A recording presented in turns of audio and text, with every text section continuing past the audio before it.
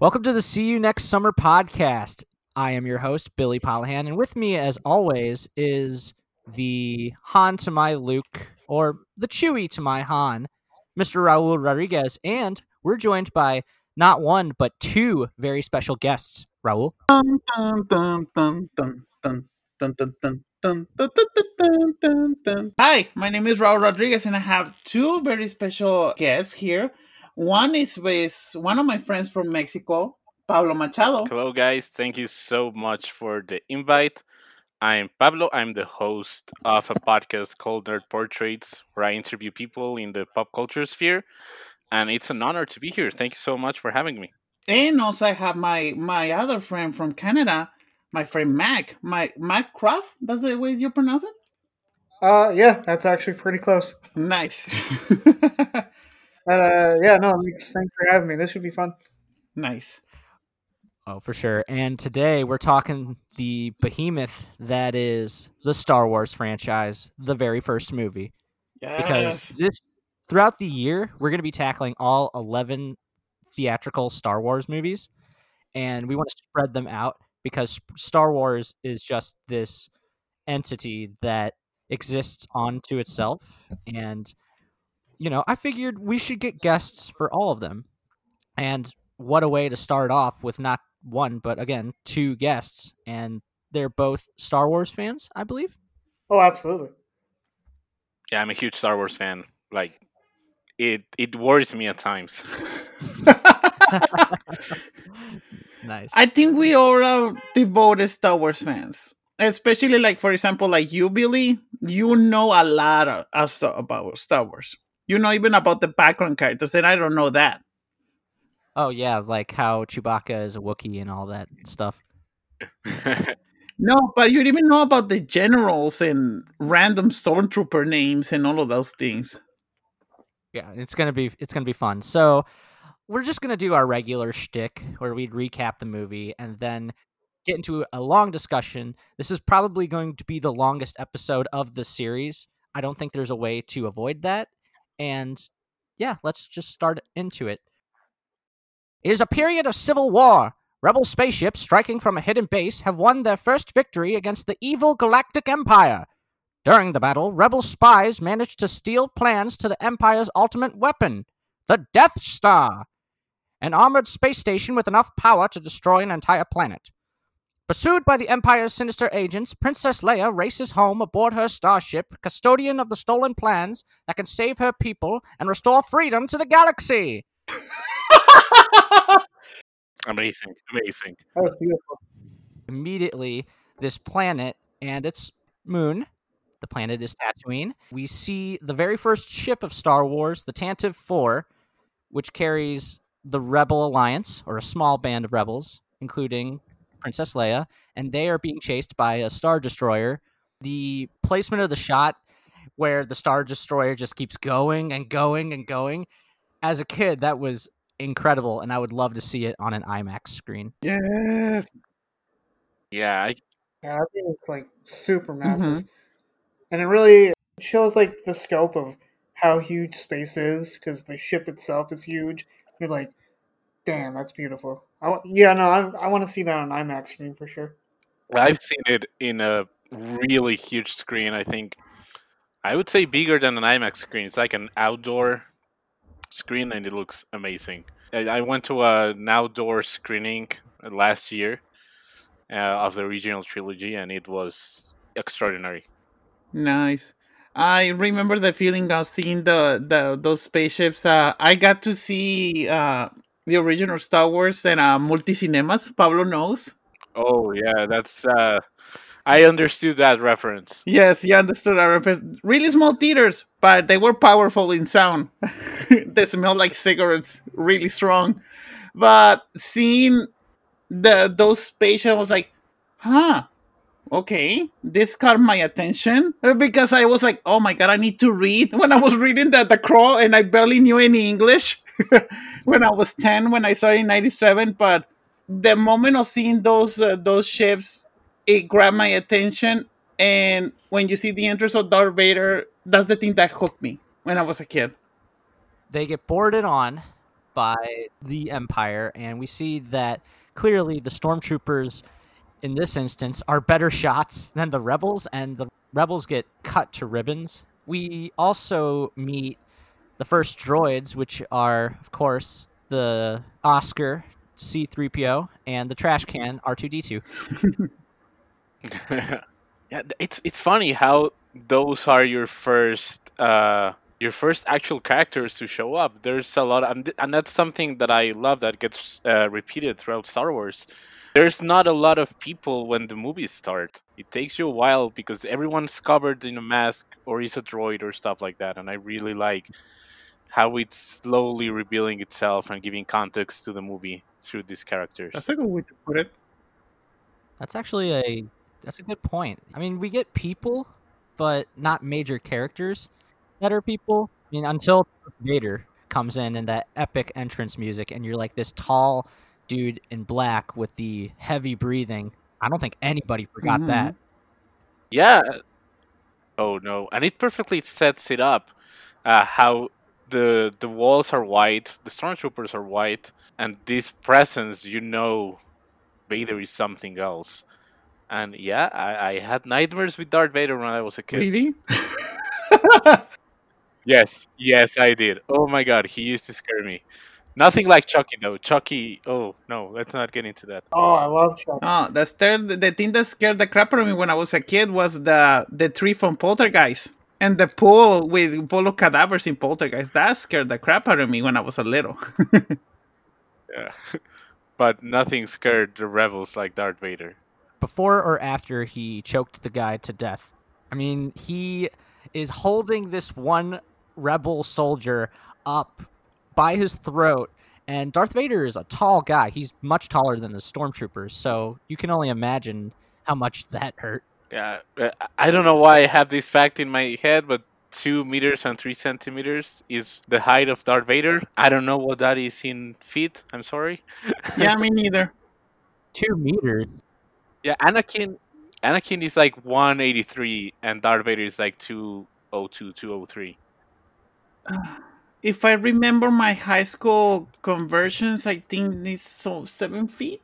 I think that's 2 meters and 3. Yeah, I think it's like 7 feet. Must be the robot legs. Yeah. He actually gets taller with those robot legs. Maybe. Yeah. So immediately the thing that you notice is his voice.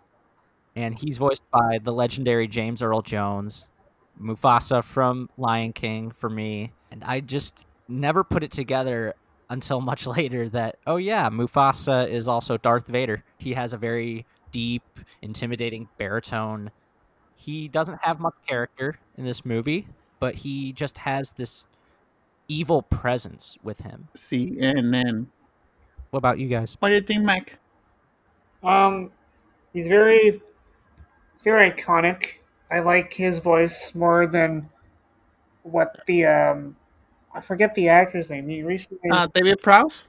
Yeah. I think it would have sounded a little odd with that voice. I mean, you can't go wrong with James Earl Jones with anything.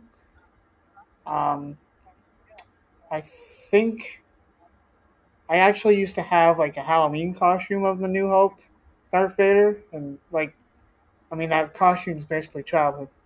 Yeah, and it says a lot about James Earl Jones's range to go from Mufasa, or actually go from Darth Vader, such an evil presence and such an intimidating voice, and then have like Mufasa, who's such a mentor and like a calm voice and a wise lion, and he's great. He's really, really great. Yes, and then we cut to, this is during the battle where Princess Leia, we don't know she's Princess Leia, but she puts the plans to the Death Star inside R2, and 3PO finds him, and then they go to an escape pod and jettison themselves out of there. And it was really hard for me just not to quote this entire movie and not think of the Family Guy opening, where the guy's just like, there goes another one. Hold your fire. Hold your fire? What, do we do it by the laser now? You don't do the budgetary. I do. That's another factor that I think is great, is that this film is very easy to parody and there are tons of parodies out there. Yes, yes. The Robot Chicken ones I used to watch like religiously, like more than the actual Star Wars movies. And every time they said a line from like a skit, I'm like, oh, that's a Robot Chicken parody. That's a Robot Chicken parody. My favorite skit is when Palpatine gets to know about the first Death Star blowing up. I was still paying it. I was still paying that bitch. Other parodies that I think the Phineas and Ferb one is so underrated, and I really, It's really like it. good. Yeah, because it goes in a direction that most parodies don't often do. They don't really follow the movie. I mean, they follow the basic outline of the movie, but they don't do it beat for beat. Like Ferb is Darth Maul. Yeah. I just think it's like out of the blue that Phineas and Ferb came up with a compelling parody of Star Wars. I never saw that crossover happening, and now I love it. Are they parodying like a certain episode, or is it just like everything? It's like a toy box of Star Wars stuff. I think it's episode 4, and they like follow the events of the movie. Okay. Yeah, it's really good. Make sure to check it out. Yeah, I had never seen Phineas and Ferb, but I saw that special and I'm like, this is pretty cool. I kind of like got the gist really quickly. We see 3PO and Nice. see 3PO and R2. They crash onto Tatooine, which is a desert mostly. It's the middle of buttfuck nowhere. And another note before I continue is that we've all seen Star Wars.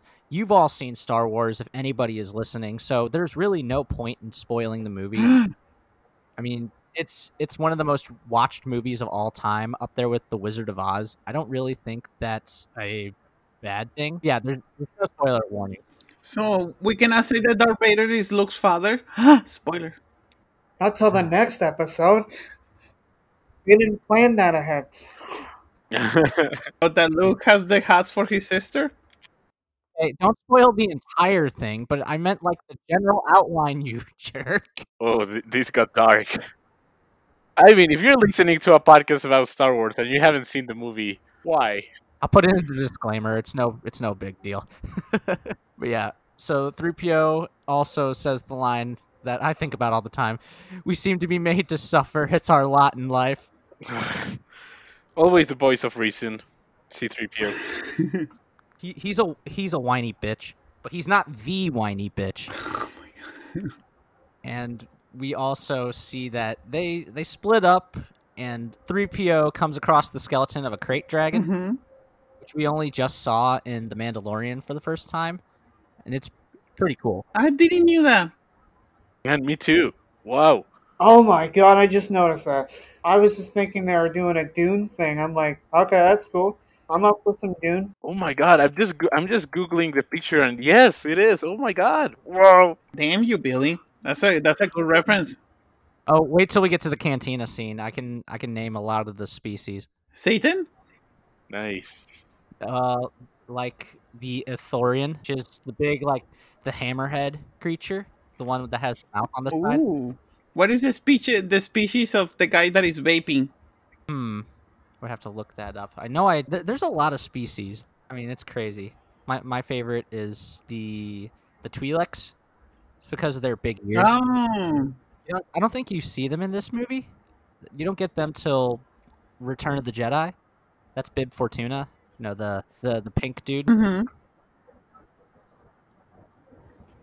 Yeah.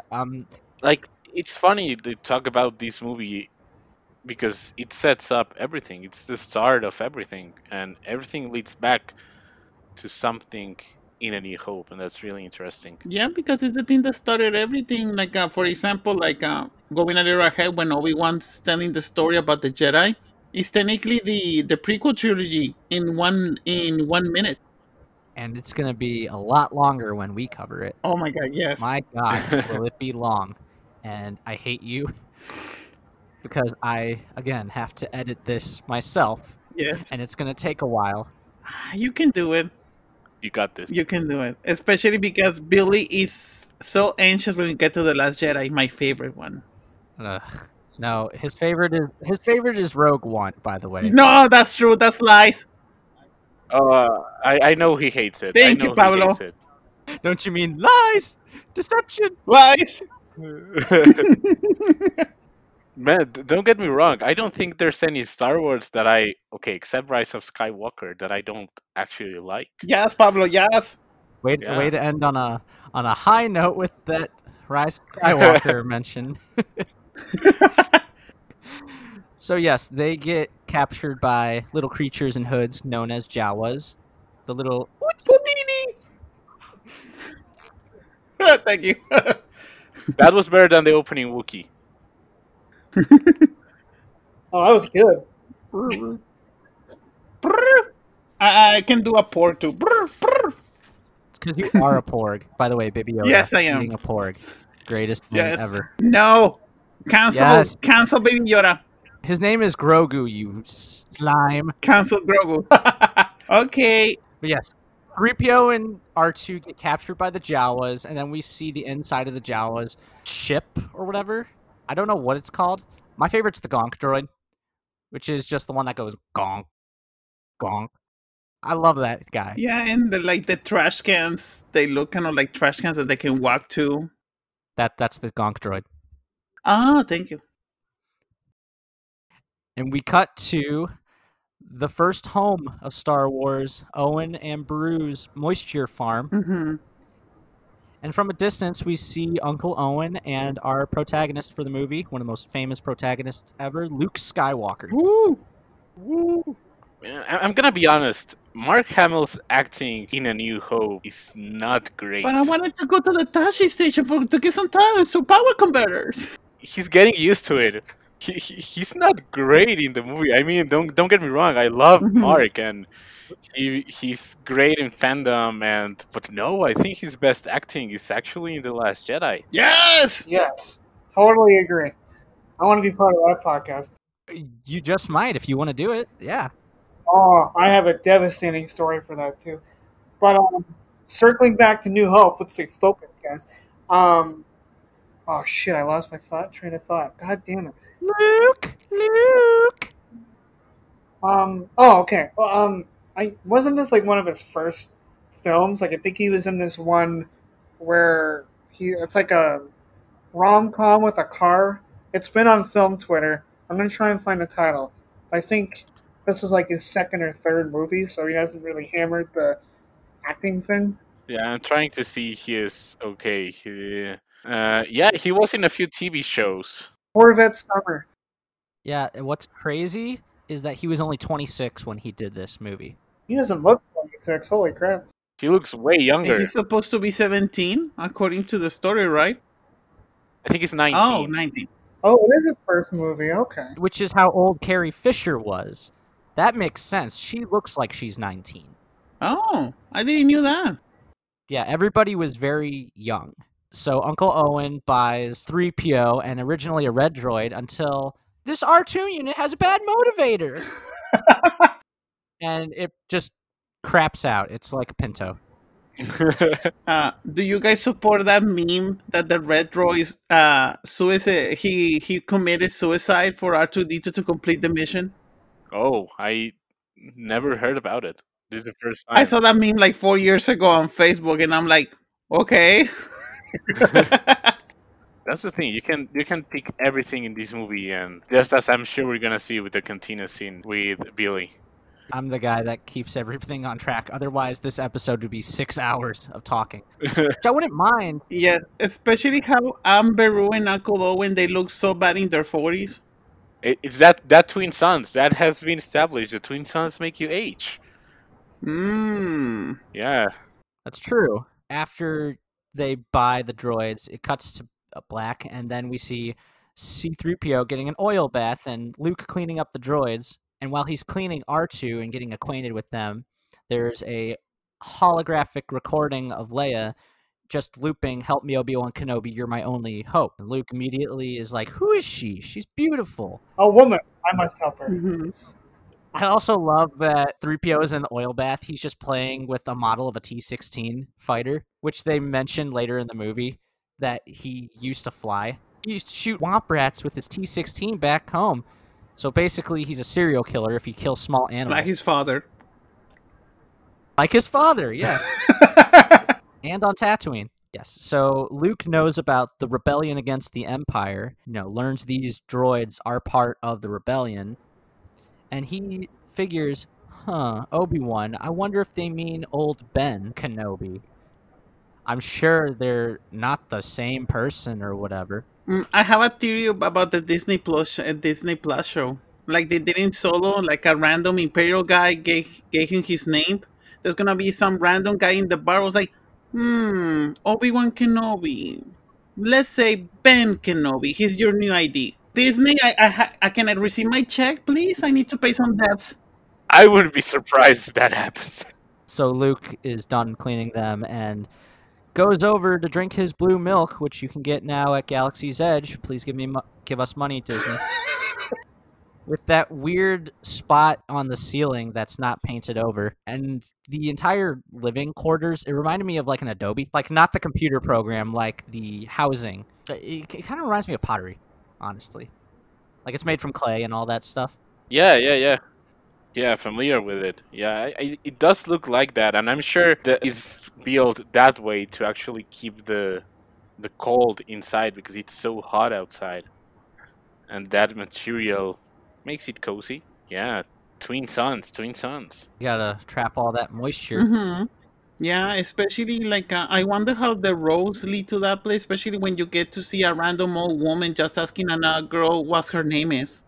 No, not getting there.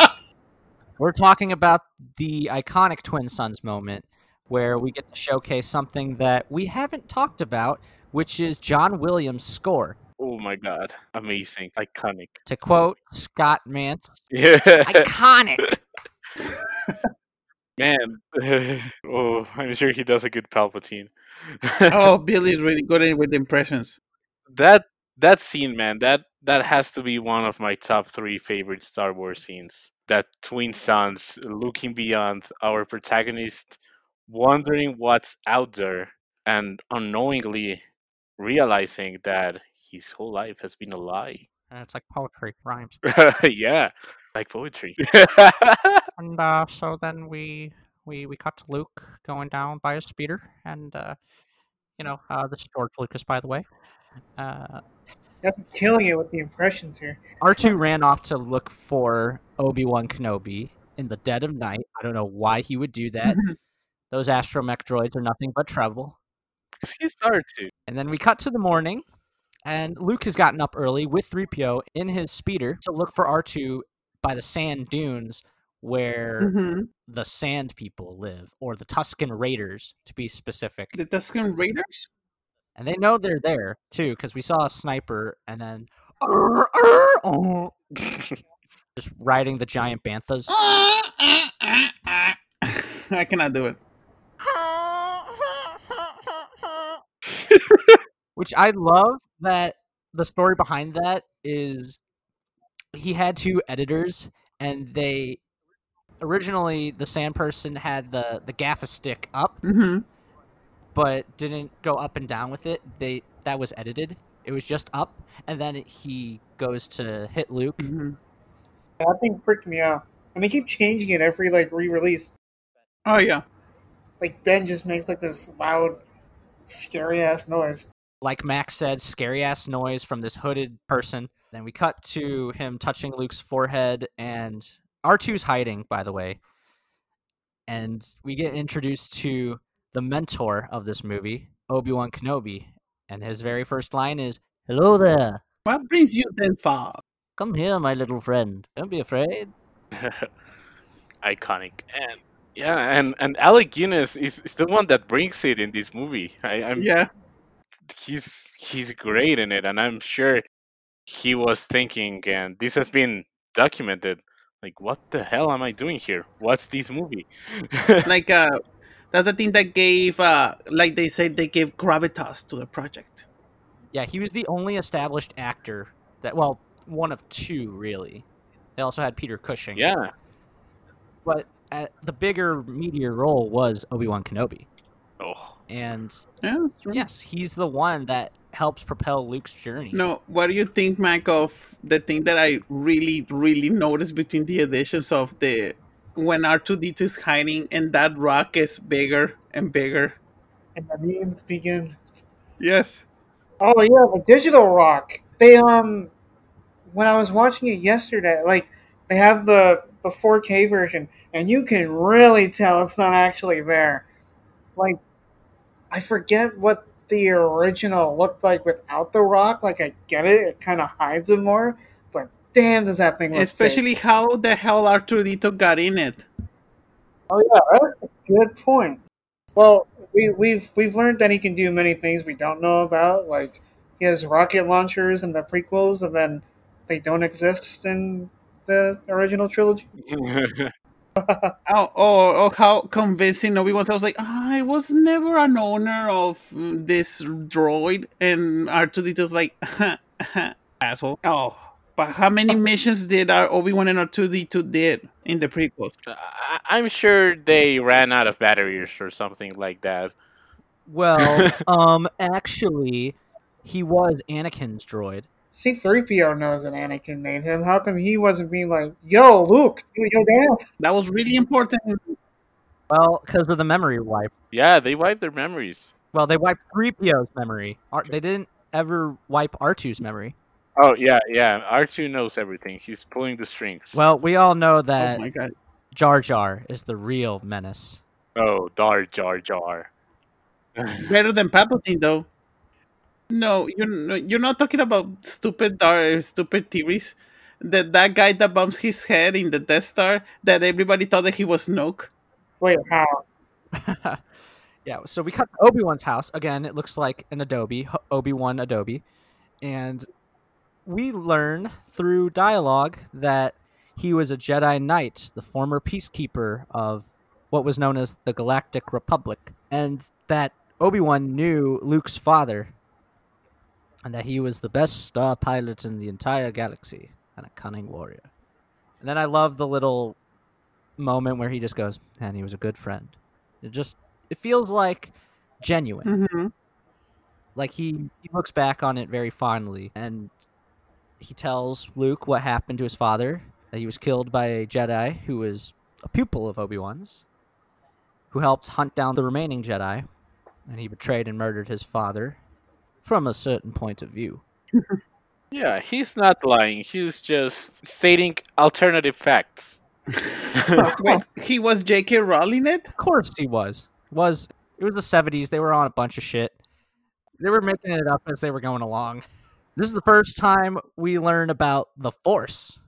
Yes, the Force is, as Obi-Wan puts it, an energy field that penetrates us and binds the galaxy together. This is where I will state that the sexual innuendos in this movie, in this franchise alone, not only the innuendos, but just the genuine sex appeal. My God. Raylo. No, prequels are way sexier. True.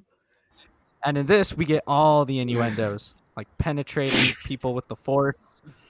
And the Death Star battle is the worst of them all. Look at the size of that thing. It came from behind. Hey, George was horny. It was the 70s. There was a lot of coke. God, my mind's going in bad places. Yeah, but I really love what he says. It was like an elegant weapon from a more civilized age. So like poetry, they rhyme. Yeah, he gives Luke his father's lightsaber. Yeah, that he conveniently picked right after almost murdering him. He had the high ground. Yeah. This is one of those, like, I'm sure it was a challenge for George to try and piece everything together. And just find a way for Obi-Wan to pick up the lightsaber and all that jazz. I mean, it must not have been easy. Yeah. And while this is happening, R2 plays the message. Before he had previously been acting faulty, I believe that was on purpose. Because it was a message for Obi-Wan Kenobi, and R2-D2 still didn't trust Luke at that point. He had literally just met him.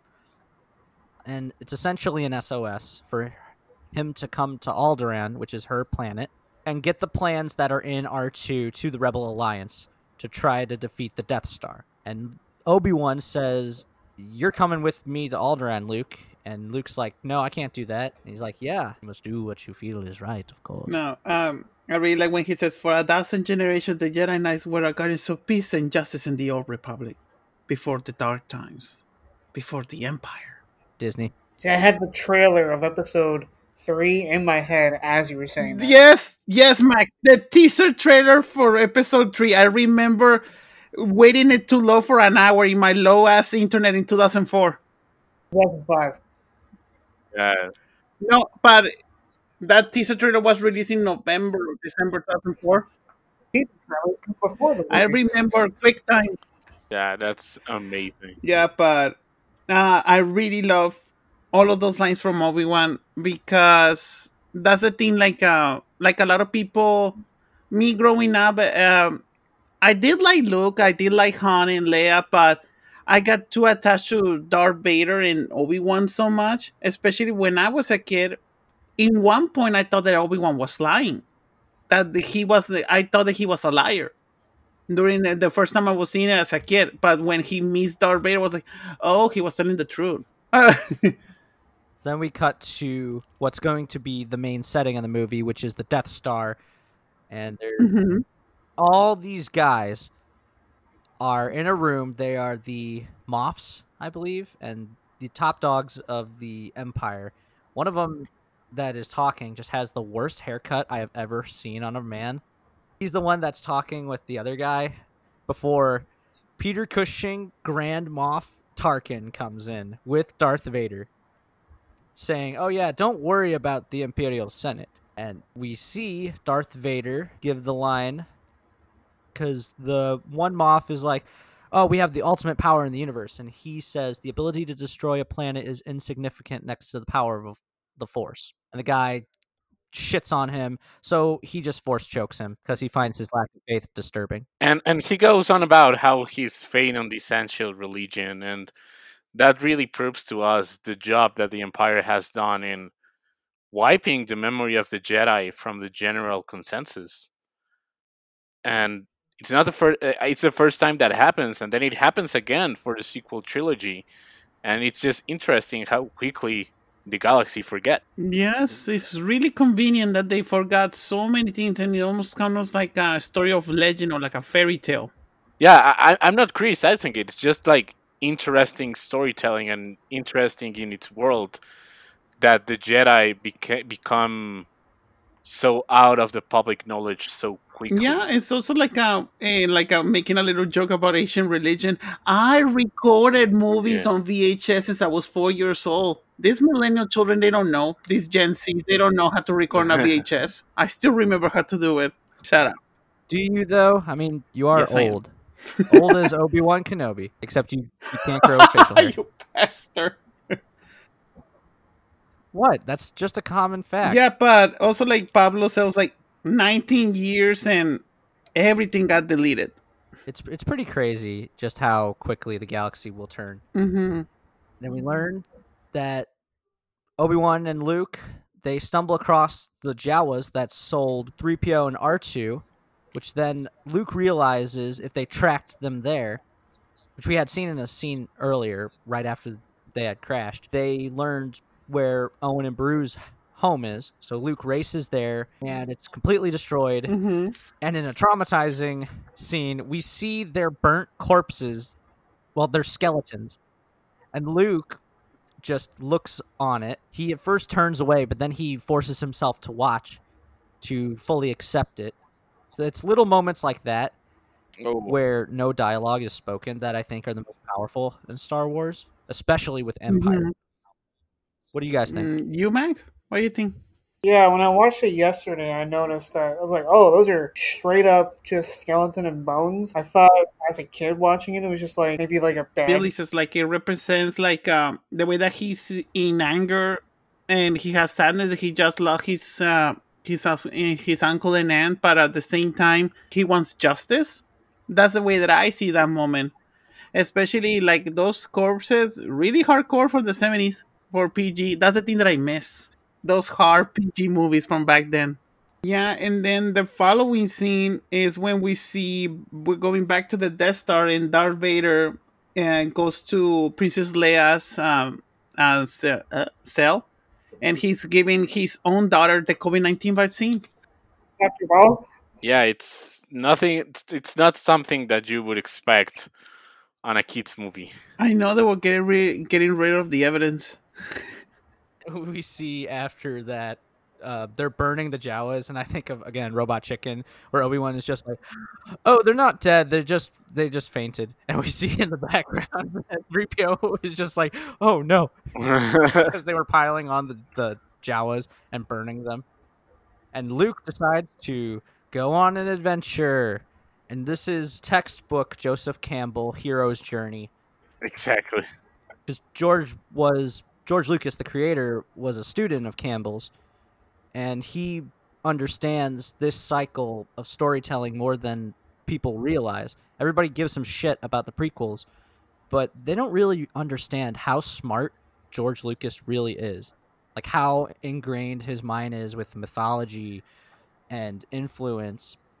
Because this movie is influenced by many things, including westerns and samurai films. There's a Akira Kurosawa movie called The Hidden Fortress that is literally this movie. Absolutely, yes. Yeah, there's so much from George's career back from his USC days, and he just takes the best out of Flash Gordon and Kurosawa and westerns, and he brings it to a galaxy far, far away. And I would argue this is closer to a western film than to a sci-fi film. it's like a fantasy western. Yes, I totally agree. It's a science fiction telenovela. For me, Star Wars is telenovela. And I love that debate. Star Wars is fantasy, not science fiction. Everything is telenovela for you. Okay, well, about 60% of Star Wars is soap opera. Yes, Yeah. yes, Pablo, Really? yes. No, Billy, you're still holding on. Let go. Oh, Yes. Yeah, I'll let it slide because it's Star Wars. You're not aboard the Raylo ship, No, Billy? I am. Just Oh, be patient. okay. I get it. We'll get there. We've been talking for almost an hour. I know. We're not even halfway through it. Yeah, so I'm gonna try to speed up a little bit of stuff. Yeah. We go to Mos Eisley, where we Oh. go find a wretched hive of scum and villainy, and we get some changes where Obi-Wan does the Jedi mind trick on the stormtroopers, and the obviously terrible CGI that's very dated, but George wanted to make it more lively, and I kind of like it. If they updated the effects, it would be fine. And in this cantina, we are introduced to all sorts of creatures. Could you name a few? Yes, what is the Satan one? I do know that the quote-unquote walrus man that Luke gets in a fight with, you know, the one with like the ball sack mouth, he's called an Aqualish. Oh. The Cad Bane looking one, they're called Duros. Nice. My favorite is Figure and Dan and the Model Nodes. They're the guys that are playing the music, and those are called Biths. And they're playing music called Jizz. I'm dead serious. That's what it's called. oh my gosh! Oh, Now I'm George. seeing the sexual innuendo. They're called Jizz Whalers. Oh yes, the Deveronian. That's the devil creature that you're talking about. Yes. So Luke gets in a fight, and not on purpose. Luke is just Oh, nice. minding his business, and then this one guy is just like, he doesn't like you, and he's got like a messed up face and everything. Obi-Wan tries to defuse the situation, but it just escalates, and he cuts off the Aqualish's arm, and it's bloody. Later in the I do. saga, they retconned it to where if a lightsaber cuts off a limb, it immediately cauterizes it because it's so hot. Mm-hmm. Totally doesn't have a pointless cameo in one of the later Disney films. Ah, you bastard! You need to remember me that. I will. And we saw before that Obi-Wan was talking to this giant furry carpet, who is the best boy, Chewbacca. And this is where we meet the best character in the entire movie, at least in this movie. Han Solo, played by a very young Harrison Ford, Mhm. before he became the Harrison Ford we all know. Oh, my hero. And I love this trope I don't really know its name, but I know Ryan Johnson also applied it to Knives Out with Chris Evans' character of introducing this force of change midway through the movie to take you to a whole other direction. And I think Han works so well being introduced halfway through the movie rather than before, because he changes the landscape for good. I love that you pronounce it Han like Lando. Yeah, Han. Han. Yeah, so they're hiring Han, who is a smuggler, to get them to Alderaan because they don't have a ship to get off the plane. And this is the first time he said that they made the Kessel run in less than 12 parsecs. If you round it. Oh my god. And Han is taking this job after Obi-Wan promised 17,000 credits, which is more than enough to get him out of his debts with Jabba the Hutt, which is a gangster that he's indebted to. And they go to meet him up in the landing station, Docking Bay 94. And this is where we meet Greedo, who is one of Jabba's henchmen. He's a Rhodian, and he doesn't speak English. He's all like, puta cosa solo. Oh my god. And then we get the classic Western moment where Han is at the table. He's just talking to this guy, and we feel the tension that this guy wants to kill him because Jabba's put a price on his head because he hasn't paid his money.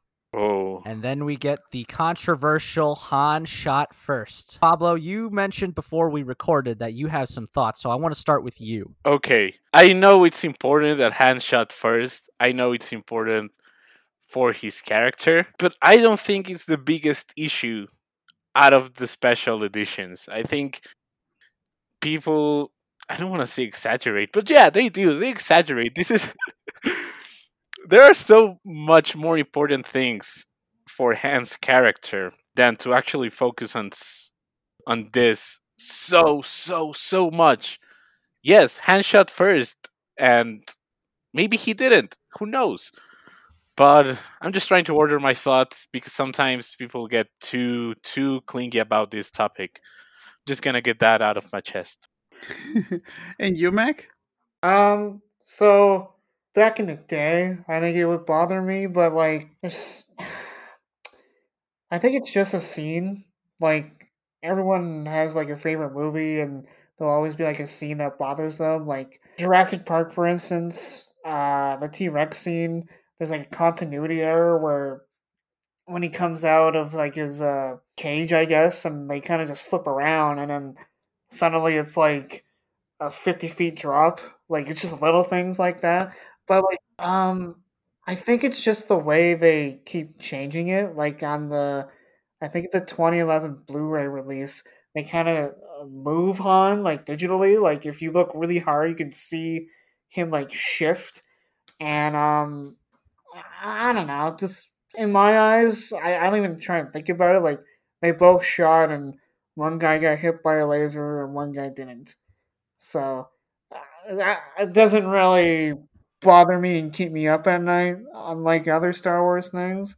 So yeah, doesn't really matter. Yeah, I totally get it. Like for me, I'm not that mad about for me Han shot first, but also like I also don't get so angry about the McClunky thing. Like because if I remember the scene correctly, he says McClunky when he dies, right? When Greedo Yeah. dies. I think I hate the digital rock more. In the Disney Plus, that's literally all they had. Yeah, and McClunky is in the Phantom Menace as well, so you have some narrative cohesion there. Wait, there's a McClunky in Phantom Menace? Yes, Yeah, Sebulba uses it right before the pod it's race. true. Oh, it rhymes. And then this is where they added Exactly. This is where they added a scene that I hate that they put this scene in this movie because it totally ruins the reveal of Jabba the Hutt. Oh, yeah. In the original movies, you don't see Jabba the Hutt until Return of the Jedi, so you would think, oh, what does this guy look Yeah. like? But in this, we see this CGI slug, Mhm. and it makes a lot of sense when you learn that it's a deleted scene and that the original Jabba was just some dude in a brown coat. It's like some fat guy in a brown coat Which is why at the end of that scene when Han says, Jabba, you're a wonderful human being, that makes a lot more sense. Because now, when he says it, he's not a human being. He's a Hutt. Mm-hmm. He's a giant fucking slug. Yeah, like And they also added Boba Fett, right? Not in this movie, no. Yeah, no, he actually walks by. I remember seeing that. I was like, I didn't know you were in the first one. this is a bigger issue for me than Han shot first. Like ending that Jabba reveal, that because people were wondering at the time, like how does he look like? Who's gonna play Jabba? And then you see this thing, to say the least, and you're immediately surprised that he can actually control this hot crime syndicate, and it gives it a lot of weight to the story. So it's a bigger issue for me than Han shot first. Just gonna It say wasn't that. revealed until 5 years later when Return of the Jedi came out. Yeah, and you're always listening like Jabba, Jabba this, Jabba that, Jabba's looking for you, and now you know who he is. Yeah, it builds up his appearance, and it makes a lot of sense. Here, it's totally ruined because we know what Jabba looks like now. Yeah, And yes, then the whole gang comes together aboard the most iconic ship in all of pop culture, the Millennium Falcon, and Luke immediately, upon seeing it, what a piece of junk! What a piece of junk! Which, she might not look like much, but she's got a couple tricks up her sleeve. And before this, we see that the stormtroopers had a spy tell them where they were, and they're trying to stop that ship, blast them, and they take off, are trying to make their way out of light speed. I love the line where Han is just like, don't worry, I got a few maneuvers. And again, the Family Guy, what was that? You just leaned lazily to the left. That's not much of a maneuver. He's like, yeah, but we're not in the same spot. I mean, yeah, but it's like pretty minimal. This is where the fun begins. Yeah, and Han says this is where the fun begins. Mm-hmm.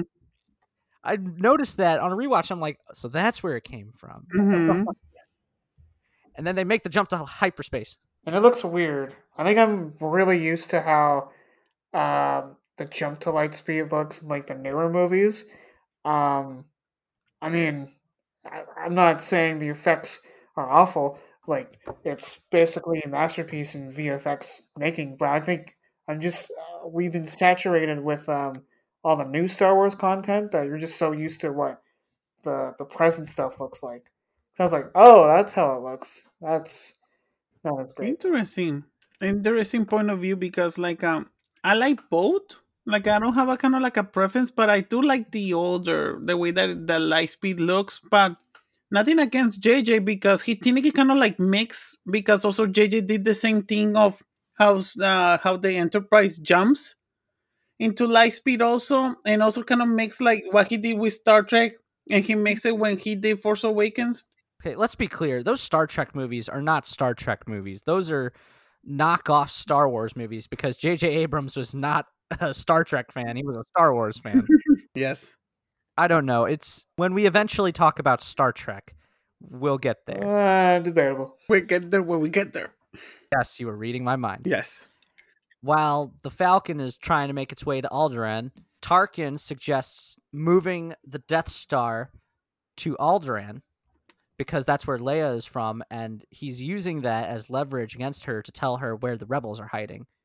It shows how smart these guys are, too. They're not stupid. I mean, the stormtroopers, they're pretty stupid. They're mindless humans. They can't shoot shit, which makes the line of too accurate for sand people. Only Imperial stormtroopers have this precision. they can't shoot Hilarious. I was gonna bring that up. But yes, they interrogate Leia. She says Dantooine, which I'm like, oh, it's like Tatooine, but with Dant. No, it's actually very different.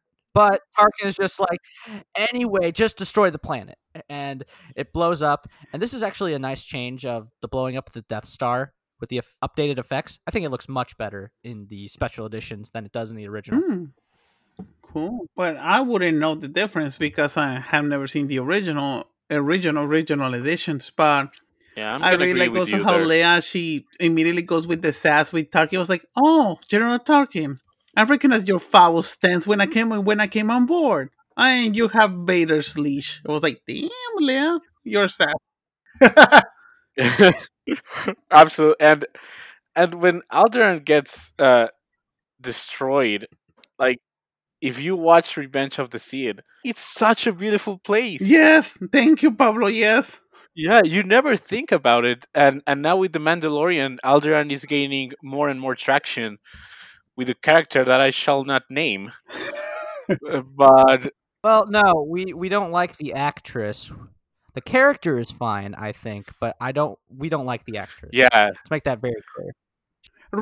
Recast her. Recast her with Lucy Lawless. Easy. yeah, Yes, and Lucy Lawless is just playing Lucy Lawless, who can fly. If you've ever seen The Simpsons.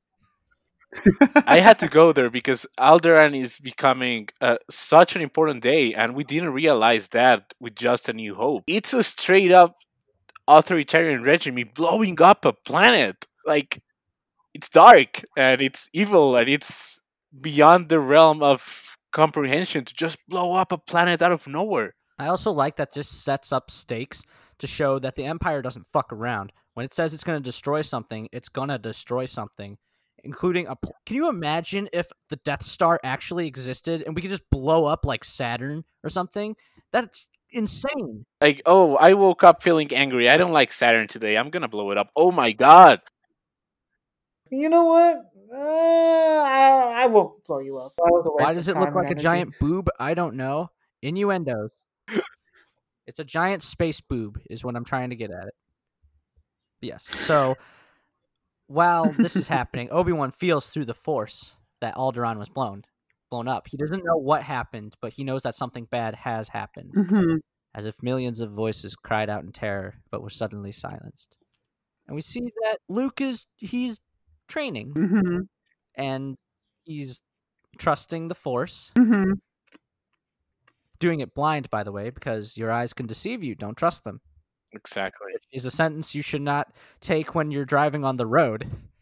And they come across an asteroid field, which they don't know is the remains of Alderaan. And Han spots an Imperial fighter and is taunted into chasing it. And we see that this guy is very reckless. He's very gung-ho, very selfish. We learn a lot about these characters. Luke is very selfless but naive. Obi-Wan is the wise mentor. He knows all. The droids are mostly comic relief, mostly 3PO. And then Chewie is just the best boy because he's just a big dog. Because he was based off of George Lucas's Siberian Husky. Oh, cool.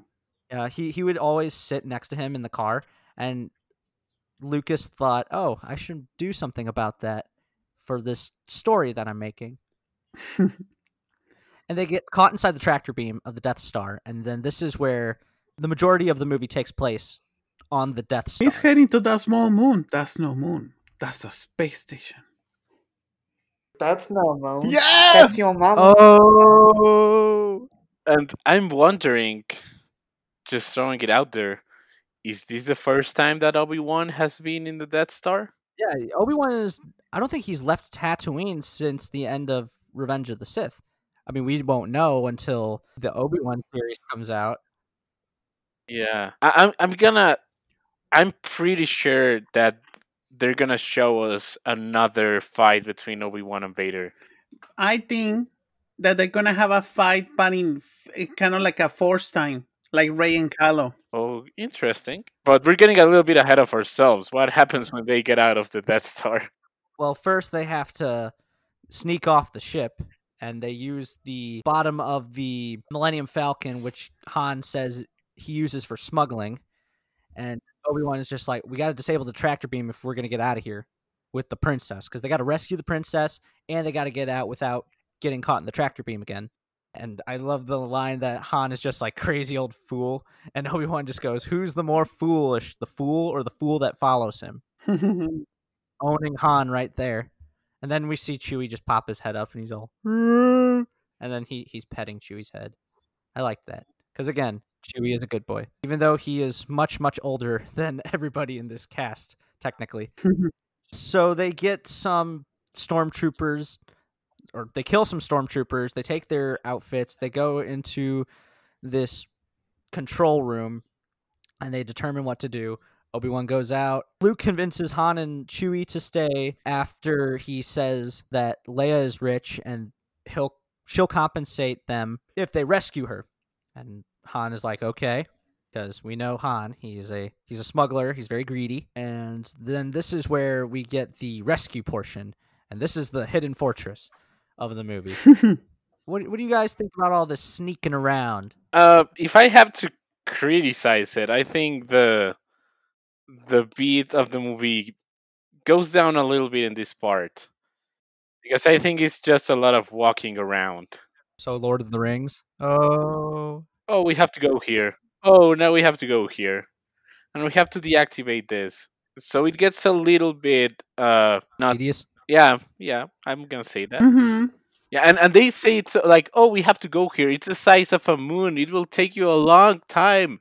Because I'm sorry. I got a little bit overexcited. No, nothing wrong with that. Yeah, because you're bringing something really interesting, Pablo. Because I was like, if it's the size of a moon, I was like, those elevators have to be really fast. I mean, if we've seen Revenge of the Sith, we know how fast they can go. We'll just retcon it that way. Ah, true. So they take Chewie to the prison. Well, they know where to go because they were in that control room, and that's where they determined, where on the ship everything is. That's where they found Leia's cell number and everything. So they Yes, because R2D2 use his decoding penis. I was going to say the same thing. He inserts his penis in there and finds. We see R2 getting laid, technically. Yes. And in that moment, R2 captures all the Imperial information, which then will play a huge role into the future of Star Wars. Mm-hmm. Yeah. And then also Obi-Wan says the Force will be with you always. Yeah, that's the moment where R2 gets all the Imperial maps. That's a good point. And he gets the maps of the Jedi temples. So the map that we see in The Force Awakens is not a map to Luke. It's a map to the first Jedi temple, where presumably Luke is. Ooh. So that's how they. Yeah, I presumably. didn't knew that. That's pretty cool. Presumably. Yeah. It's not like Luke just left a map for people to find him. R2 gets that map here. Wow. Oh yeah, because even in Force Awakens, even Kylo says that it was from the records of the Empire. Yeah, from the Imperial records. Yeah, so it's all connected. Who is the bigger Star Wars fan now, Raul? Is it me or Pablo? Because Pablo has mentioned some things that I haven't even thought of. This is why we have differing opinions, brother. Yes, but you know that I go with the dramatic, the telenovela side of Star Wars. No, you're still holding on. Let go. Yes, like See, I told you it would be okay. All right, so Luke and Han and Chewie, their plan to get to the detention center is to make it look like they captured Chewie, because, I mean, there's no way Chewie can hide. He's a Wookiee. He's over 8 feet. And I love the moment where Chewie scares the little mouse droid. Mhm. I don't know why. It's not really needed, but I guess it's just used to convey his size. You barely get caught. Like, how many stormtroopers are in this moon-sized This space 2-hour station? movie. When you really think about it, this movie it's a very simple story and easy to follow. Yeah, Like, we're complicating it because we're going down every single moment, but the overall story, it's pretty simple. Yeah, it's just a simple fairy Attaboy. tale in space about rescuing a princess. it's a heist film. Kind of is a heist film because the treasure is Leia. Mm. In more ways than one later, am Oh I my right, God. boys? We're gonna get canceled. Sorry, ladies. Sorry. Oh my God. You were kidding. And yeah, but it's a heist film because they are going in a rescue mission, and they are going into this odd environment. They are really going into the HQ of a totalitarian regime. Hmm. They're killing space Nazis, essentially. Yeah. Not to forget, the Empire is literally based on Nazis. Some people sometimes forget that. Yeah, they are. they're pretty fascist, ruled by a dictator and everything. Not a good way. They are called the Empire. Yeah. A lot of red flags. Yes, a lot of them. With a lot of white clothing as well, but mostly gray backgrounds. They like darker colors, like gray, black, and white. A lot of boring colors. Where we see in the rebellion, they have colors like orange, red, green, a lot of green. Green. It's that easy to identify, Mark. And during this scene where they're shooting all the stormtroopers in the detention center, we get Han trying to stall time, and he's just like, negative. We've had a slight weapons malfunction. Situation is normal now here. How are you? Yeah, and they're just like, what are you talking about? And he just shoots the communication thing. Boring conversation anyway. Luke, we're going to have company. How are you? That's when he Find the screws it up. princess, and she goes, aren't you a little short to be a stormtrooper? And she's doing this playgirl pose. Well, in this case, playboy pose. And I'm just like, why do you sleep like that? Seriously, she's sleeping and she's doing this pose. It's weird. No one sleeps like that. She was practicing her move because she didn't knew who the hell was gonna open. She was doing the thing from Fiona from Shrek. Remember that she was practicing how she was gonna be on the bed whenever the Prince Charming came along, and even sure was like, "Wait the fuck up." Mentions Obi-Wan or Ben Kenobi. It's weird. They keep calling him Ben, and then they call him Obi-Wan. Sometimes, I guess it was just whatever felt like in the moment. And then they fight off some stormtroopers, but the stormtroopers are going out the only way that they can, the only exit. They're blocking the exit. So Leia improvises, and we see that she doesn't dick around either. She shoots a path to the garbage chute.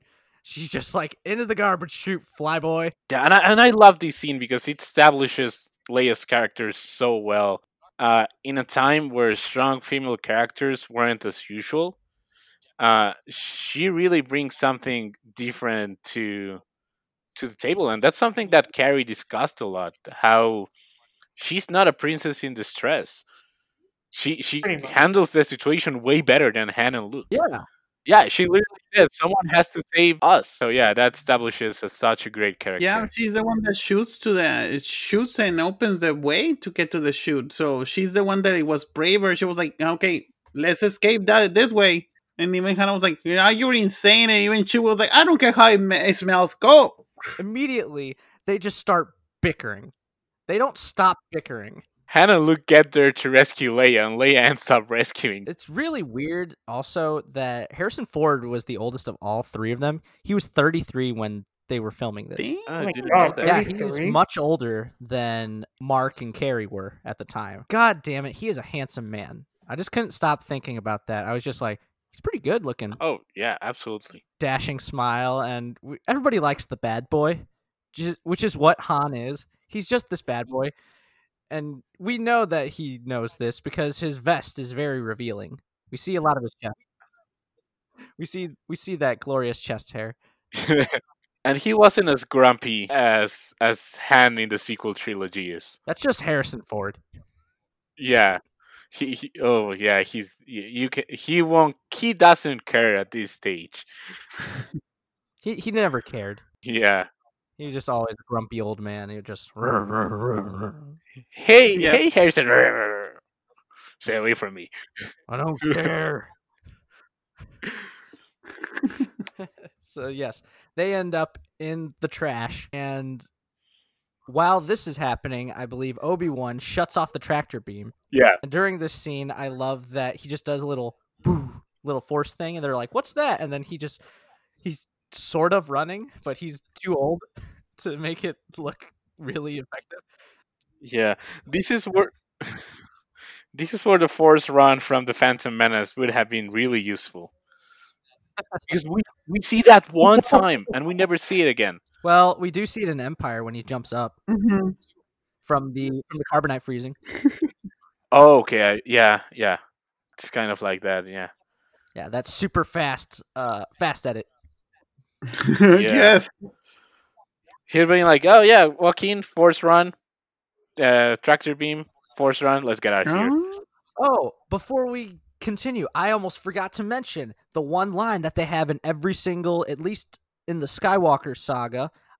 I have a bad feeling about this. Do they do it in every one? Like, I know they did a joke one in Rogue One. Like, they don't...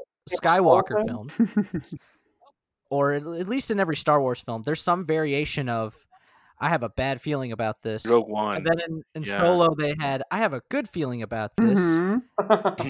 And in Last Jedi, BB-8, Right. Ryan Johnson confirmed that what he uttered was I have a bad feeling about this. Mhm. You know, when Poe was going up against the Dreadnought, yeah, that was what BB-8 said.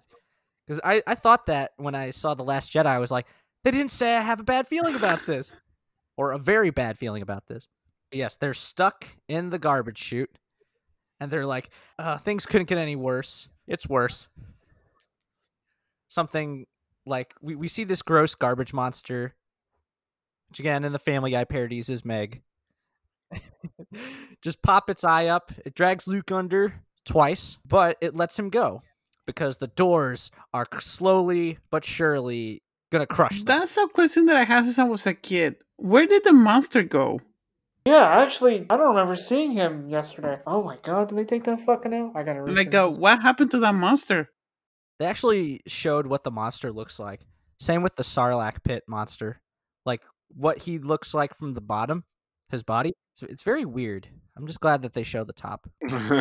And 3PO and R2 have been hiding in the control room this entire time with comlinks on. And 3PO left his comlink on a table to hide in a closet.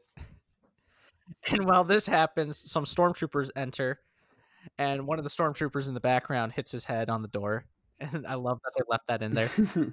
And 3PO actually manages to convince the stormtroopers out. And R2 and 3PO end up going down by the Falcon, do the controls down by the Falcon. While this is happening, Luke, Han, and Leia, and Chewie are all getting slowly but surely smushed to death. And we hear just Luke just go, 3PO! Where could he be? 3PO! 3PO! Shut down all the garbage disposals on the detention level! That sounded exactly like And I him. love how C-3PO was like, God, shut everything down. And then you hear them like cheering, was like, oh my God, they're dying. It's all my fault. R2 once again sticks his penis into the control center. Not using protection, though. It was the 70s. Well, we know that R2, he's a dirty astromech.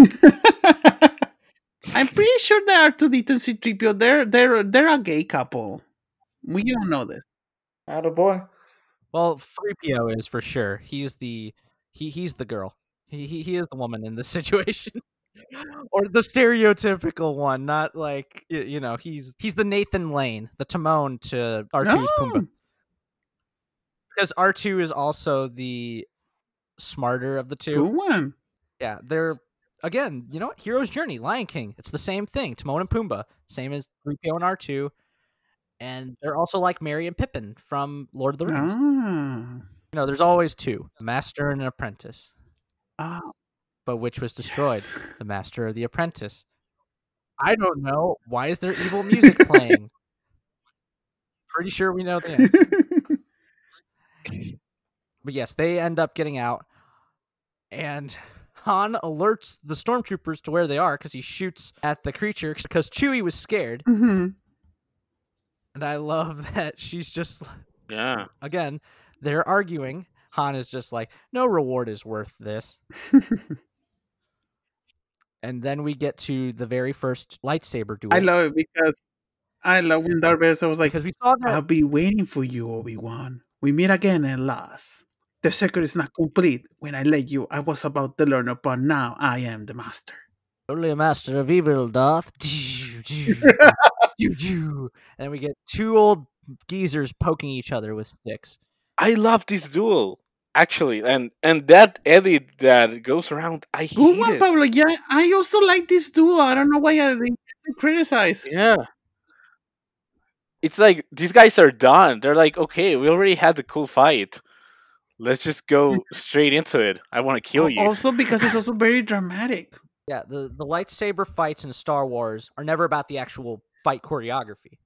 people fail to remember that for whatever reason. They just think it's like cool shit, which again, in the prequels, amazing choreography. But it's the reason behind the fights that makes them so compelling. For this fight, it's not much of a fight, really. And the reason why they did that is because the swords kept breaking, which was really sad because Alec Guinness had worked with swords before. He was an accomplished swordsman, theater actor. So you kind of had to. Mm-hmm. But every time that they would hit, they would break. And they didn't have much money. The production behind Star Wars is a whole different story, which you can learn about that in the documentary Empire of Dreams, which I highly recommend. It's also on Disney Plus. And in the That's where the 2004 trilogy Yes. released, that's right? exactly where it came from. Okay. Yeah, and we saw earlier that Vader had sensed Obi-Wan Mhm. through the Force, and he was told Tarkin this. Tarkin's just like, oh no, he's not alive. And he's just like, he is here, and I got to face him alone. This is something that I got to do. Mhm. We had saw that his lightsaber immediately was, before we even see him, his lightsaber was already ignited, Yeah. and it's red, so you know that's bad. And Obi-Wan's is blue to show the light side. And during this fight, Obi-Wan says, if you strike me down, I shall become far more powerful than you can possibly imagine. While this is happening, the gang is trying to get to the Falcon, and they're covered with stormtroopers, but all the stormtroopers are distracted by the Obi-Wan and Darth Vader fight. Yeah, to them, it's probably incredibly strange, Mhm. considering that they're fighting with lightsabers, which are weapons that haven't really been seen for decades. We know Darth Vader has it, but he's really the only one. Mhm. So we know the Emperor doesn't have his lightsabers anymore. Not that he needs them. Yeah, but then also we see Obi-Wan's lightsaber kind of like turning down a little by little, and I'm like, Obi-Wan forgot to charge it. Yeah, what do you guys think about the lightsaber fight between Obi-Wan and Darth Vader? Kind of back to my thought with the light speed, just with the stuff we've seen now, like in the Clone Wars with Ahsoka and Maul, like that's one of the best fight scenes ever. Like there's a dynamic relationship between the two of light and dark, and I don't exactly feel the tension, and without like taking all the other movies and stuff, like pretending we've only seen this movie, I really don't understand why Obi-Wan kind of just looks at Luke and be like, you know what, I've had enough on this in this world.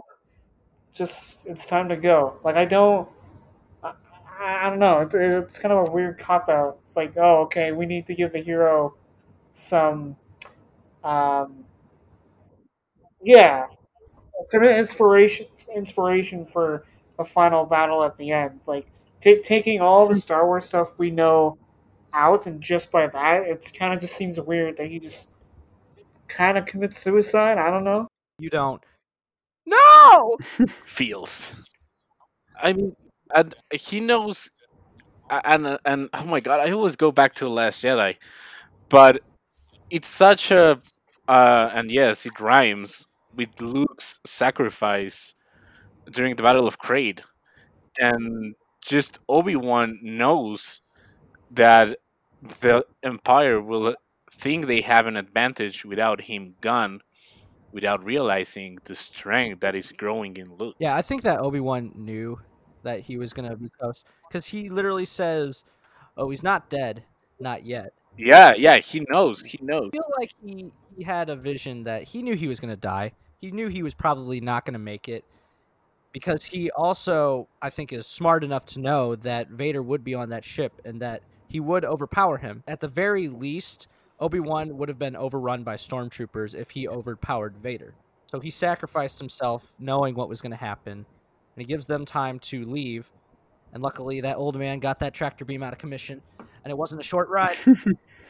While Luke is also just like crying and stuff, or not crying, but he's just moping. He's just like, I can't believe he's gone. One thing as a kid I thought was weird was hearing Obi-Wan's voice just say, "Run, Luke, run!" I was just Yeah. like, what the hell? Where's this voice coming from? My one friend. Yeah, I mean, the Force and all that, but it was still incredibly... but Obi-Wan didn't give him the whole package. He didn't have the whole like fast training DVDs like for Luke, or even the books like Ray got them. So You only have like 2 days maybe worth of force training. What if you let that part out? Oh yeah, there's force ghosts, by the way. So if I die, I can still talk to you. I always think of the Robot Chicken sketch where Leia is just like, "Oh, I'm sorry. You just lost your old man that you met like today.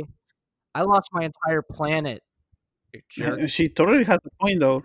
I mean, she doesn't say it in the movie. She says it in this sketch. Leia handles everything better. She's thinking ahead because she's thinking about saving the galaxy. Yeah, I know. But thinking about it, Leia doesn't even take any time to weep for Alderaan. She's just like, okay, that happened. What's next? I think that also just shows how mature she is for her age, because they always talk about how young she is. Yeah, and I like going into the. I promise I'm not deviating the topic, but going into the what if Marvel show, I would love to see a what if Star Wars with Luke being the prince and Leia being in Tatooine. I think it'd be a pretty interesting dynamic to see that one day. Ooh, what if what if Luke and Leia were switched? That's actually a good what if. Yeah, I think that'd be really interesting to have like Prince Luke and Leia the Jedi Knight. Yeah, because she does have the Force as well. Yeah, of course. So it'd be interesting. John Favreau, if you're listening, I will help you with the developing of the show. Just let me know. No, also, technically, Luke and Han hooking up, that's interesting. That will bring some diversity more to Star Wars and Disney. They're not going to. Yeah, let's do it as well. Let's do it as well. Not like in The Rise of Skywalker where it's one quick kiss in the background, pat yourselves on the back, or like in that god-awful remake of Beauty and the Beast where they made a big deal like LeFou is gay, and then it's only at the very end and it's implied, and it's just like, fuck you. Finn and Poe deserve to be together at the end. Queer baiting at its finest. That hunky man Poe Dameron. Mhm. Because damn, he is good looking. What? He is? Yeah, of course he is. Yeah, I'm not saying he's not. And also, Poe is not a narco, like that thing that they added in episode 9. Yeah. But we're getting ahead of ourselves with the sequel trilogy. This is where the fun begins. No, this is the part of the movie where it felt like it was kind of a war movie. Yes. With the dogfight between Han, Luke, and 3 TIE fighters. The other Han line I love is, "Don't worry, she'll hold together. Come on, baby, hold together." But yes, they end up blowing them up. And even Han, he gets the sweet spot of the TIE fighter because he hit its engine, which is a very rare shot. That's why it was like, blue, blue, blue. Like more because he hit the right spot, the eye in the TIE fighter, which is twin ion engine. Yeah, and Luke is just getting the hold of it. Got him! Great kid, don't get cocky. And so they end up on Yavin, the moon of Yavin, which Oscar Isaac was born on this moon, or at least Poe Dameron was, because they filmed this in Guatemala. Oh, cool. Yeah, Yavin is Guatemala, and that's where Oscar Isaac, that's his heritage. He's Guatemalan. Yeah, and he asked for Poe to have been born there. Oh, that's pretty cool. It was really cool. And we see this how the Rebel Alliance is composed of, because we had only heard of them, and here we see that these Rebel fighters are actually quite serious. They are not just rebel cells splattered across the galaxy. They actually have an HQ as well, and they just got the plans of the Death Star from their friend Jyn Erso. Rest in peace. And the rest of Rogue One, Yeah. including my boy Cassian. Damn it.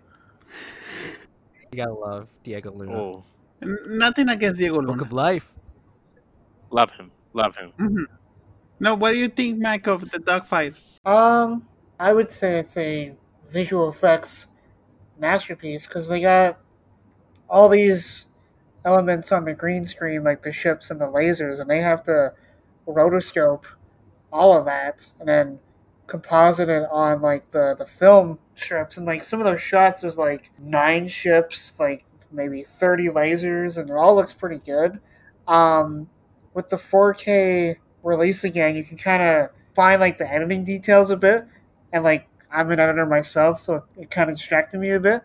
But if you go frame by frame, you can see where there's like 2 or 3 shots of the same thing where the X-wing is going right into the I'm gonna call it a tunnel, the trench, and you can actually kind of see the edit point where it goes from the miniature that was built into like another shot. And I think just with the rotoscoping, it worked out pretty well. For sure, the visual effects from Lucasfilm and, well, Industrial Light and Sound was really revolutionary because they had to come up with this from scratch. There was nothing like it. And that's why George Lucas went back and re-edited these films with special effects, because they didn't tell the vision that he wanted, which is why during the Death Star run, we see a shit ton of ships, when in the original release, it was a couple of ships. It was all practical. It was all made by hand.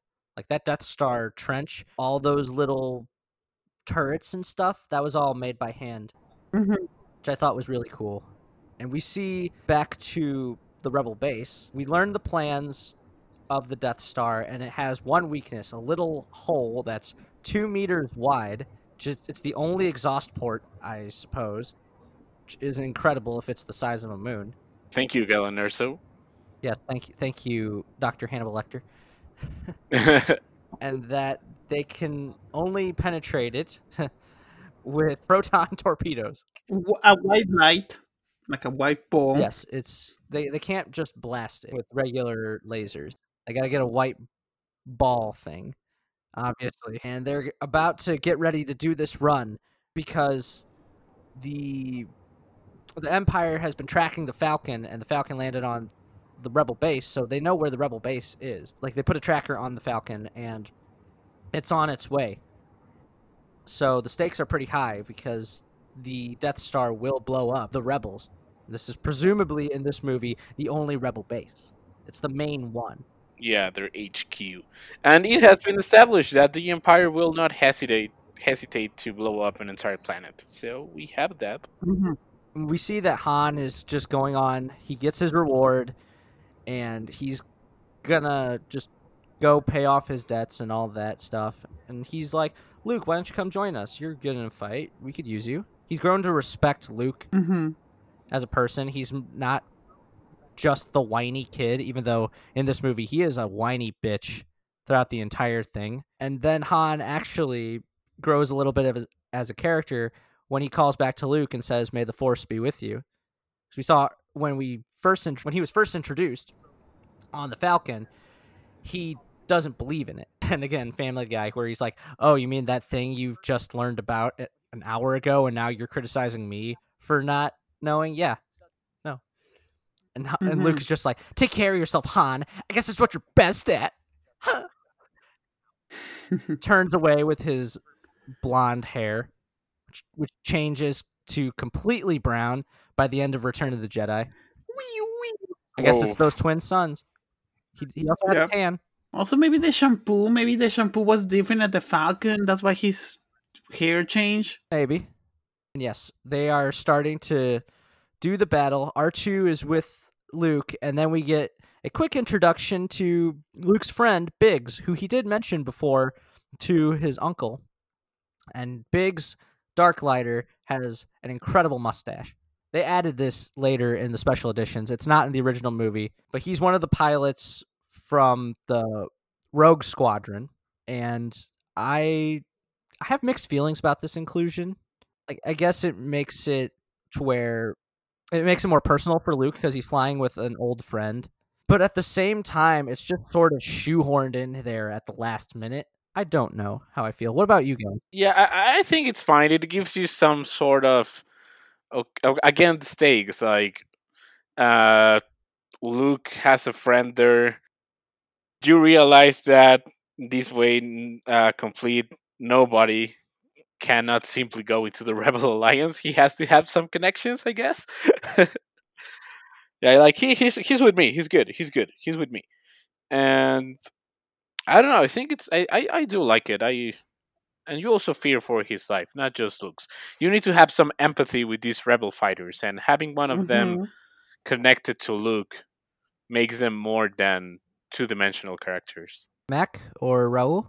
I agree with Pablo. Like, you need some empathy with the X-wing fighters. Like, again, we haven't seen this be the first time the viewers will be seeing it. So yeah, I like it. It seems a little out of place, but I get it. It's crazy because there is a bunch of deleted scenes with Luke and Biggs on Tatooine where Biggs is going to go off to the Imperial Academy and become a pilot. But they cut all that because, like, where would they even put that in the movie? It would make no sense. It would just pad out the runtime. Yeah, that's a good point. And I actually really like this whole final battle. We're here. We're almost 2 hours in, and we are at the final battle. And Wedge Antilles, who is one of the pilots, look at the size of that thing. I just went, that's what she said. This is where we get the innuendos and all the reds. Yeah, there's a fat guy named Porkins. And also that Porkins. That's so mean. I mean, was his name F. Porkins? Damn it, George. Through this battle, we see just the might of the Empire, how they're just cutting down ships. And we get to see the Y-Wings as well, which is my favorite ship in Star Wars. They're the bombers. And they're the ones that look like a Y, which is the gold leader and all that. Mm-hmm. And the rebels suffer pretty heavy losses throughout this, Porkins being one of them, R.I.P., including Red Leader. Mm-hmm. But we also see in this battle that Luke is a pretty exceptional pilot. They built that up, Mm-hmm. and it's starting to pay off. He is a very good pilot. But that they have a very limited amount of time. I think they said first when the Death Star was doing a countdown, 15 minutes and counting, even though the clock did not say 15 minutes. And then later it's like 3 minutes and counting. It's like, oh my God, this whole battle took place in 15 minutes. Just you got to imagine how fast these guys were going. And around the ship, also imagine like you have seen the whole 15 minutes in tension, like especially how there's so little rebel ships comparing to all of the amounts of the Empire. Yes, we see one trench run and one guy to switch on his targeting computer, which will help them, shoot it. One guy ends up trying, but it only impacted on the surface. And I love the line that Big says later to Luke when they try. He's like, Luke, you think you'll be able to pull out in time? Again, the innuendos. Like, it came from behind. Yeah, lots of innuendos. So Luke, Wedge, and Biggs all go for the run. This is the final run. If they fuck this up, they're toast.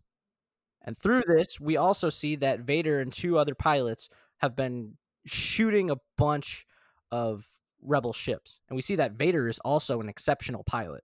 He's not just some big dude in a mech suit. He is a force to be reckoned with. Best pilot in the galaxy. Also, technically, this is their first father and son activity. Flying spaceships and blowing up things. One trying to blow up the Death Star, the other one just trying to blow up his son. He did manage to kill Biggs, R.I.P. But while we see Luke is turning on his computer, Obi-Wan, through the Force, is like, use the Force, Luke. Just trust in it. And he turns off his computer, and he's just freeballing it. He's trusting the Force. And they're like, Luke, are you okay? And he's like, yeah, no, I'm good. And then there comes a moment where I'm kind of have to nitpick it, because Vader's like, I have you now. And then we see that he shoots, and then one of the TIE pilot ships gets shot, and then we saw that Han came back, because we know that Han is actually a good guy. He's a good person in the end. But the problem I had was Vader already shot Luke. I mean, shit, he shot R2 earlier, and we see the lasers go out. How did they not blow up Luke? Did they just disappear? Because we saw he had an accurate shot. Obi-Wan did it. Yeah. Beyond the Force. He stopped the lasers. He called to Han Solo. So I was like, hey, go and save them. You will get more money. I was like, oh, Han Solo was like, okay. You know what I meant, though. I know what you meant. Yeah, and we saw also that Grand Moff Tarkin could have evacuated, but he was like, evacuate, in a moment of triumph. Mhm. I think you underestimate the chances. And so he's on the Death Star, and Han, let's blow this thing and go home. And then he shoots, and then Luke just does a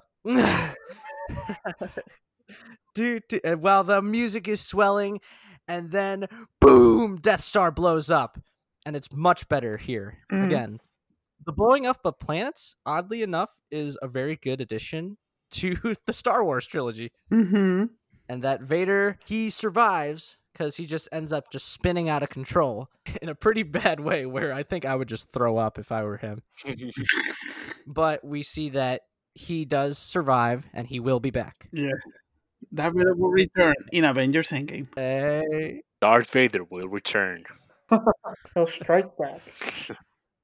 And yes, everyone's celebrating.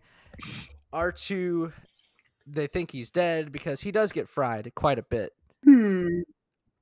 And we even see that 3PO cares about R2. He's like, if I need any parts, just let me know.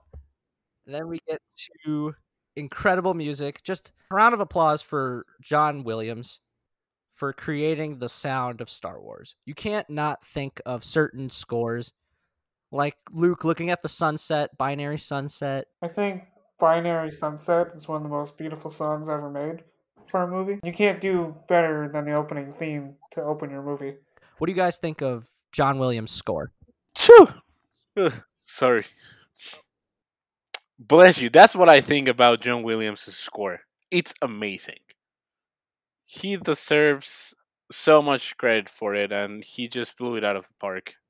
Great job with the score. Yeah, I totally agree. Like for me, my favorite part of like the whole scoring in Star Wars in the original is when you hear like dun dun dun dun dun dun dun dun dun, like the whole tension, like that he got the shot in, and you see Tarkin was like, oh my god, we're almost about to win, and then you see dun dun and boom boom boom. Like and then it also goes into harmony, like boom boom boom boom boom.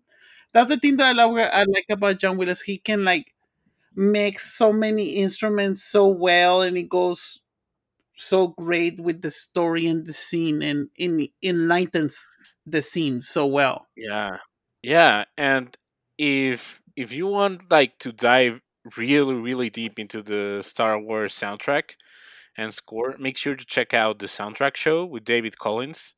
He does some work at Lucasfilm, mainly for sound voiceovers and music for a lot of things, and he goes into what every beat means in the Star Wars score, like those happy sounds, how to create tension, how to express a foreign object entering, like this space destroyer, and it's a really great show. Shout out to David Collins in soundtrack show. Nice. And we come to the very, very last scene of the movie where Han and Luke, but not Chewie, get medals for heroism during the final Death Star battle. And honestly, if I ever get married, this is the music that I would want after I say the vows. When I'm walking from the aisle, I want this soundtrack. I'm dead serious. And I've thought about the exact same thing because it's a little similar to the traditional marriage song. Yeah, it's very triumphant. Mm, yeah. A little bit. Yeah, and people will be like, "Oh, what is this?" And then when I pull out my Kylo Ren cloak, they will know what it is. Yes. And yes, and then Chewie ends the movie with a roar. And that's the movie. We covered Star Wars, not Yeah. literally every single thing, but we Ooh. covered quite a bit, and it's almost 2 hours. This is gonna take a long time. This is probably gonna take a week. Yeah. Okay, I knew this would happen. I'm so sorry, Billy. And for anyone that stayed the 2 hours, thank you so much. Oh yes. Thank you so much. You are brave warriors, just like the rebels that destroyed the Death Star.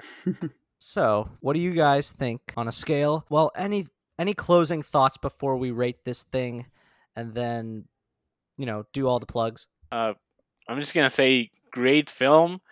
This should be your introduction to Star Wars. That's what always sticks with me of A New Hope. If you've never seen Star Wars, Mhm. watch A New Hope and you will get the feel of it.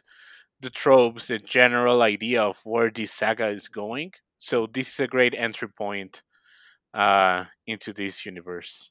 For any like filmmakers, like at film school or something, it's definitely a good film to add to their vocabulary, I guess, with the effects and the scoring and like I know some people be like, oh, the special effects are better than the modern ones, but like sometimes older movies look better than some of the CGI crap fests we have now.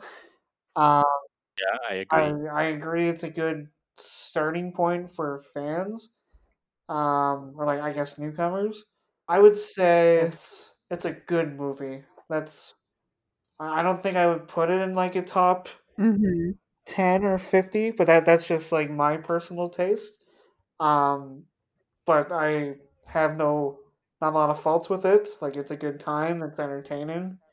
One of the perfect summer blockbusters. All right. Anything else? And for me, I adored this movie since 24 years ago when the first time I saw it in a theater in '97. Is the movie that made me curious about film when I was little, because exactly when I got out from the movie theater, my mother told me, was like, "Do you have any questions about the movie?" I was like, "Is the force like fate?" That was my first time that I ever got kind of like a big question about a movie, and I trying to over analyze it. And even my mother was surprised. Me at 8 years old, going to that part of the movie, I was like, well, it's kind of like she didn't know a lot about. So I was like, it's kind of like what George kind of like trying to say. Like it's kind of like a mixture of like Christian, Catholic, Buddhism, and many different religions. And so, and I remember when I got out and asked her that question, she told me there's two more, and I was like, oh, cool. And that's the thing that for me, Star Wars is a thing that made me interested in so many things. Like I discovered about like you said about Empire of Dreams years later, how Star Wars came to be, how George Lucas, the way that he writes. Also because if it weren't for this movie, we didn't have the special effects that we have today, the sound, editing, camera. There's so many things that got created because of this film. And for me, a lot of people always there's a lot of people that still bully George Lucas because of the prequels, and I'm like, you have Yeah, to thank him, because all of the cinema that you love today, Marvel, DC, etc., is all because of him. That's why I adore this movie a lot. Yeah, I'm gonna piggyback off of you and just say that I don't know a world without Star Wars. It captured my imagination at a very young age. nice, really This is moving. the first film in the franchise I ever watched, and I guess it didn't really matter if it was special edition or not. The point being, it brought me into this world and made my imagination run wild. I have a lot of great memories, and I know for a fact that there are millions, probably going to be billions, of people that also feel this way, because that's the power of storytelling. And George Lucas did an incredible job capturing our hearts, what asking these very complex questions, but doing it in a way that kids and adults can understand it. Hmm. And it's just one of the most influential films ever made.